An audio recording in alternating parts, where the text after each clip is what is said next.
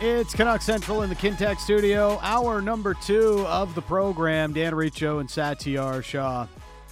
If you missed hour 1, we had Greg Wyshynski on from Nashville. His take on what's going to happen at the NHL Awards and, more importantly, what's going to happen at the NHL Draft and during free agency, which is opening up this coming Saturday. So you can check that out. Plus, our take on what's brewing with the Vancouver Canucks, where things are trending, and options that they have available to them as we get closer to Wednesday night's draft. Will they or will they not select at 11?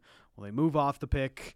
All of the options are there, so check it out on the podcast. Your favorite podcatcher. Subscribe, leave a review, so that way you never miss an edition of Canuck Central, including our Monday check-ins with one of our favorites, the legend himself. It's Don Taylor. Donnie and Dolly, 10 to noon on Check TV, joins us every Monday. Donnie, big draft week. What are the Canucks going to do this week? My bet would be nothing. They'll pick out 11, and that'll be it, and then have their 6 picks in the first 4 rounds, and that'll be. There's always a bunch of hype, and it just rarely pans out that there's a massive move. Other than '99, when it worked out pretty well when they got the Sedins, there's always a whole lot of talk, and maybe something happens, but I would bet against it. No, I'm usually there with you. There's always a lot of talk about trading up and down, and typically none of that actually happens. And I think the more interesting thing is, can Vancouver finally move some salary and make an actual trade, ahead of the draft or during this week ahead of free agency? Because I know Rick mentioned the same thing. There's a lot of talk that Vancouver is working very hard to move salary and make things happen. The question is, are they finally going to be able to pull it off? Yeah. Again, just there's always a lot of talk. I will say this.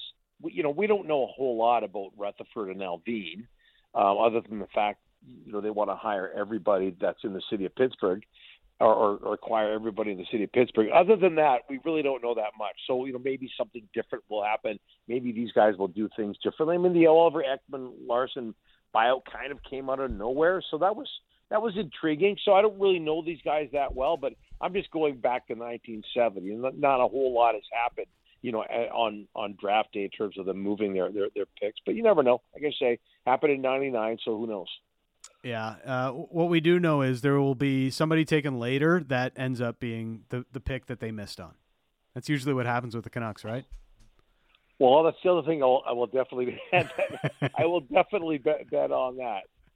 If you want to have a solid NHL career, make sure the Canucks don't pick you with a pretty high first-round draft pick. That's kind of the way it's gone. But kidding aside, the name that keeps coming up that the Canucks are trying to move is Conor Garland, and it's a hard one to pinpoint because here's a player that's done nothing but score pretty regularly at 5-on-5 at a decent rate compared to other players around the league. He's never been given a ton of power play time, but still finds his way to get around 45, 50-ish points. Are the Canucks too hasty to move off of Conor Garland? That's what it feels like a little bit. Yeah, I wonder about that. It seems to me that he just would not be Rick Tocchet's type of player. Mm-hmm. And I think Rick Tocchet has a big, as you would expect, would have a big voice there. So it would free up a lot of money. And I wonder how effective, Tocchet really thinks that Garland is. So that would be my suspicion there. It wouldn't surprise me at all, just given his size and the type of player he is. And you're right though. He does put up decent. Can I say that amount of points? And what he does 5-on-5. So that's interesting. But I just wonder about when you hear Tocchet talk, and he's pretty revealing, and he there's that old school element to him, and I just wonder how much he likes Conor Garland. Maybe Alvin and Rutherford feel the same way. Well, and I think when we start looking at, and I know Rick mentioned on the back end, they're targeting guys like Soucy and Ian Cole, for instance. And I think it's clear that they're not going to be able to find, at least in the free agent market, that big time addition on the back end. So it leaves the forward group. And I mean, when we start looking at the options in free agency and the type of forwards that this team wants, I mean, we keep looking at Barbashev in Vancouver. I know Rick's mentioned that. I know everybody in the market kind of wonders about that. I mean, because he screams Rick Tocchet type of player, doesn't he? And I just wonder if that's ultimately where Vancouver spends its money. Do you think of all the big acquisitions they might make in free agency, does he not seem like the guy that you'd look at and be like, I'd be the least surprised if Vancouver signed? Well, there's offense there, and he lays out some big hits. Yeah. Who does that sound like? It sounds like Rick Tocchet back, and I'm not comparing him to Rick Tocchet, but style-wise, absolutely. And by the way, how many times have you mentioned Rick and the things he said on the show? A lot. Giving him credit. Yeah. Oh, yeah. The ego was already massive. He doesn't need you chiming in too. Hey, yeah, I'm of the school of you have to make sure you make your citations right, Donnie. You know what I mean? It's like I'm a citations guy. I'm not going to throw something out there without the proper citation. Now I won't be taking credit for it. Can't do that. That's good. That's good. Protect yourself. I get it. Absolutely. No, but seriously, Barbashev. There's something there, and I know this. I know that, without giving away too much, that Kelly McCrimmon and the Vegas Golden Knights are worried about losing him. Like, they don't like everybody talking about Barbashev and how he might be the prize of the free agent class. Realistically speaking, I know they're pretty sad. They want to keep him, and they're sensitive about people talking about him. And I don't know, not so sure what they think of Dan Milstein, who's his agent. I think is a pretty valuable piece of property. So I think it would take a lot for the Canucks to get him. So from that point of view, like what they would have to give up, or give up in a contract. I wonder if he fits in the Canucks' plans right now. But man, he seems like Tocchet's type of player, and certainly same with Alvin and Rutherford. They like the guy. The one thing I do know about Canucks fans, they are now afraid of any big free agent signing that may come to the team. It's like your pre-existing thought is like, this player's not going to live up to the contract, because that's just what happens here over the last number of years. Yeah. Yeah, well, going back to the Benning era, and it's funny with Jim Benning. Everybody talks about how bad they were on, when it came to free agents, and the reality is that's true, no question about it. Just see Louis Eriksson, that's all you need to know. His best time as a GM acquiring free agents was right off the bat, like this first year with Vrbata and Miller, and it wasn't bad. Was it great? No, but Vrbata ended up getting 31 goals his first season. Fell off after that, but it was he led them in goals, and then after that it was Ryan Miller, who at the end of 3 years turned out to be a pretty solid acquisition. But the rest of it was just horrible, and it hasn't been much better since. And the jury, I guess, is still out on Mikheyev. But you're right; it goes way back. It is really frightening, and I think people would be happier if they didn't sign anybody, just stood pat, save some money. I think they'd feel better about it this time around, and I don't blame them. Mm-hmm. I just, given what's happened, I don't blame them. It hasn't worked out well. It hasn't, and I mean, I can see them doing some of the stopgap moves. The reason I don't see them doing, say, Ian Cole, let's say Bluger, and let's say another cheap forward to come in and battle for a spot. The reason I don't see them doing that is I think that's too much patchwork for them, and I think they love to get an impact player somewhere. And maybe right now the Barbashev seems like the easy ad because he's just a free agent signing. I guess the surprise would be if they finally pull off a trade or do something. We just kind of go back to the same thing, don't we, here, Donnie? It's what can this team actually trade, and what are you willing to trade, and what can you actually acquire with it? Because if you're not moving 11, and if you're not moving, next year's first-round draft pick, like, what do you really have that's really enticing for other teams? Hey, I know a lot of Canucks fans love Niels Höglander, but his value's not that high, right? I mean, Vasily Podkolzin's solid, but it's not like he has super high value. And the draft pick they made last year, like Hiramaki, he's a pick they made last year. I mean, how much value can a guy like that already have anyways? Yeah. Well, the one, well, no, I shouldn't say the one. I mean, they're NHL players. Everybody has value to some extent. But, what do they think about Artur Silovs at this point? Well, he's coming off a World Championship MVP. His value obviously increased there. Would he be somebody you move off of, or are you too afraid because his career seems to be ascending? But you just said it, Sat, that the patchwork approach. I think people are tired of that as well. I think I say they don't want them to sign any big free agents because, or sign any big free agent contracts because it hasn't worked out. But people are also tired of patchwork. So, yeah, maybe a trade of some significance using something like Silovs where you can get something back in return for a guy that even if you lose him, you still have Demko. Maybe that's something they think about. But then again, how much can they get from him? I'm not sure. But I'm with you with the patchwork word. It's a little tiring for people. And it's, I guess ever since they officially bought out Oliver Ekman-Larsson, this was kind of signaling, hey, we're sort of done with the retool, reset, whatever they were calling it at the time, and we're ready to be more competitive again. And we're going to go out and sign some veterans to help this team get over the top a little bit. I think a lot of people think it might be too soon, but clearly they think they are through the retool reset phase, Donnie. Yeah, and I think, if they were to do nothing, there's three things they have to depend on. I think number one is a good start to the season. We'll see what their schedule is like at the start. It can't be as bad as it was last year. Demko being healthy for a full year, and then, Rick Tocchet's influence for a full season.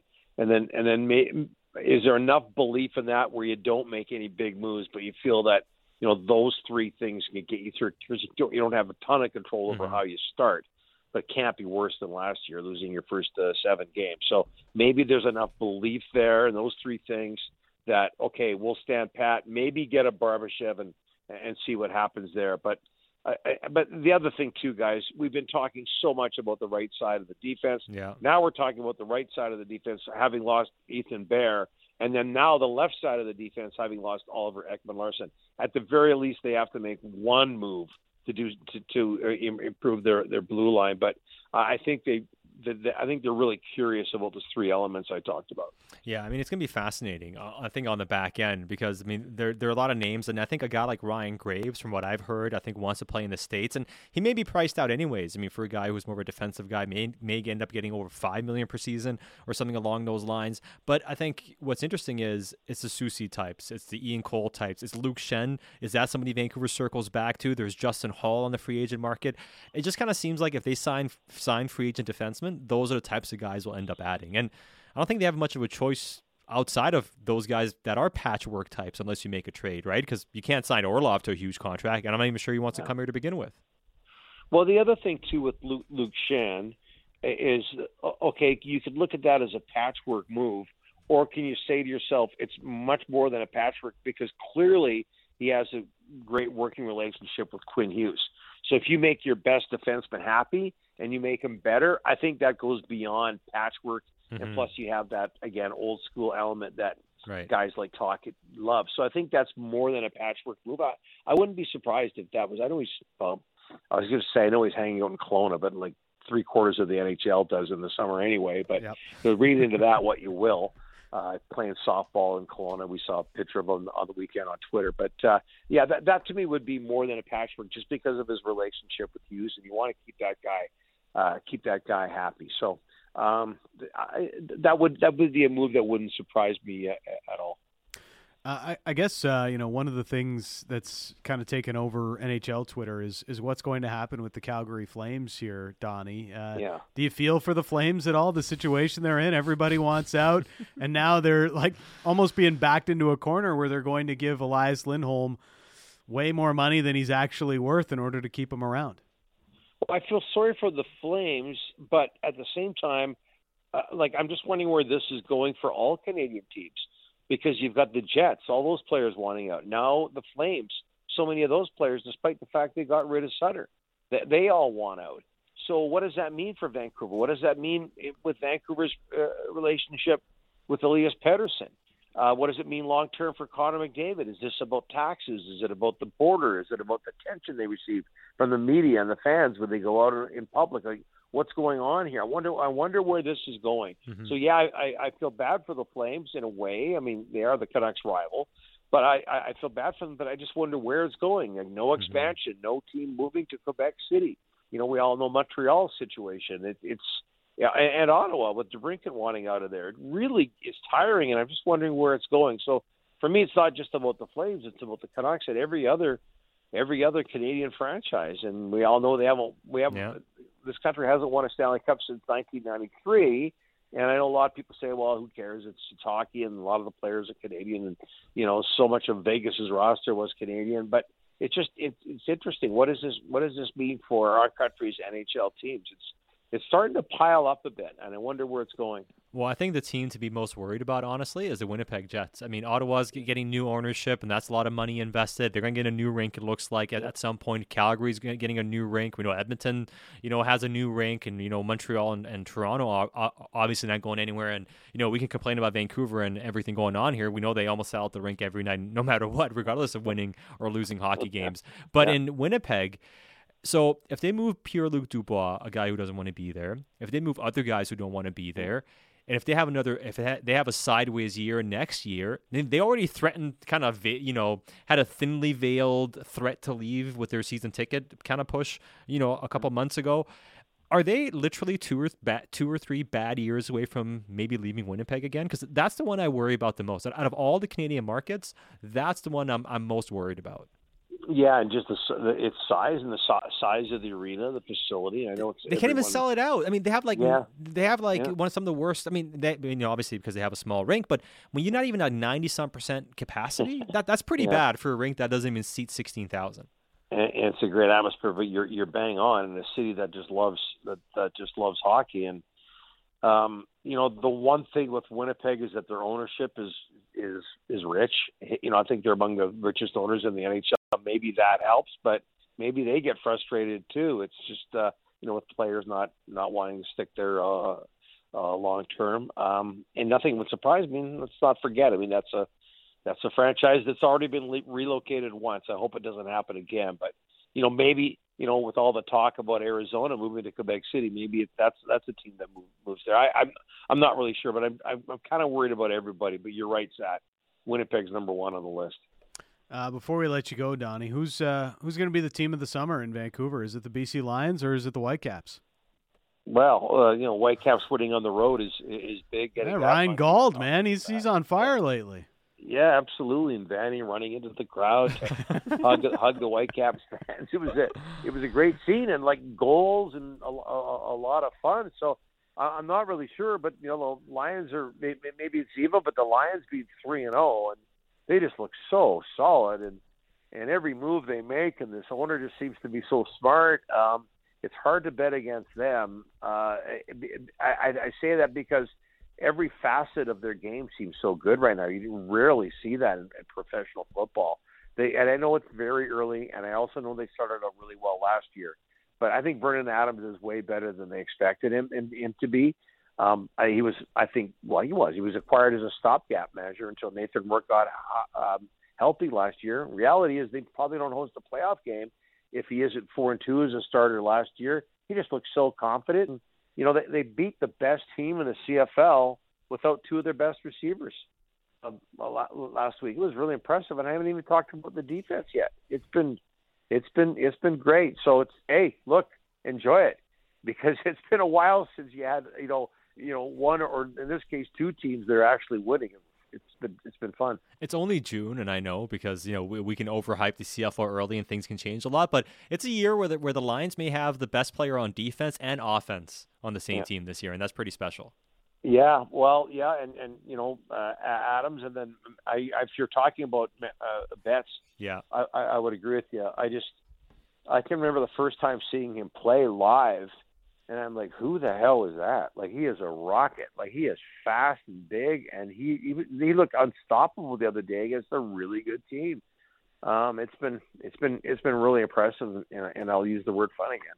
Donnie, appreciate the time as always. Thanks for this. Anytime, guys. Love it.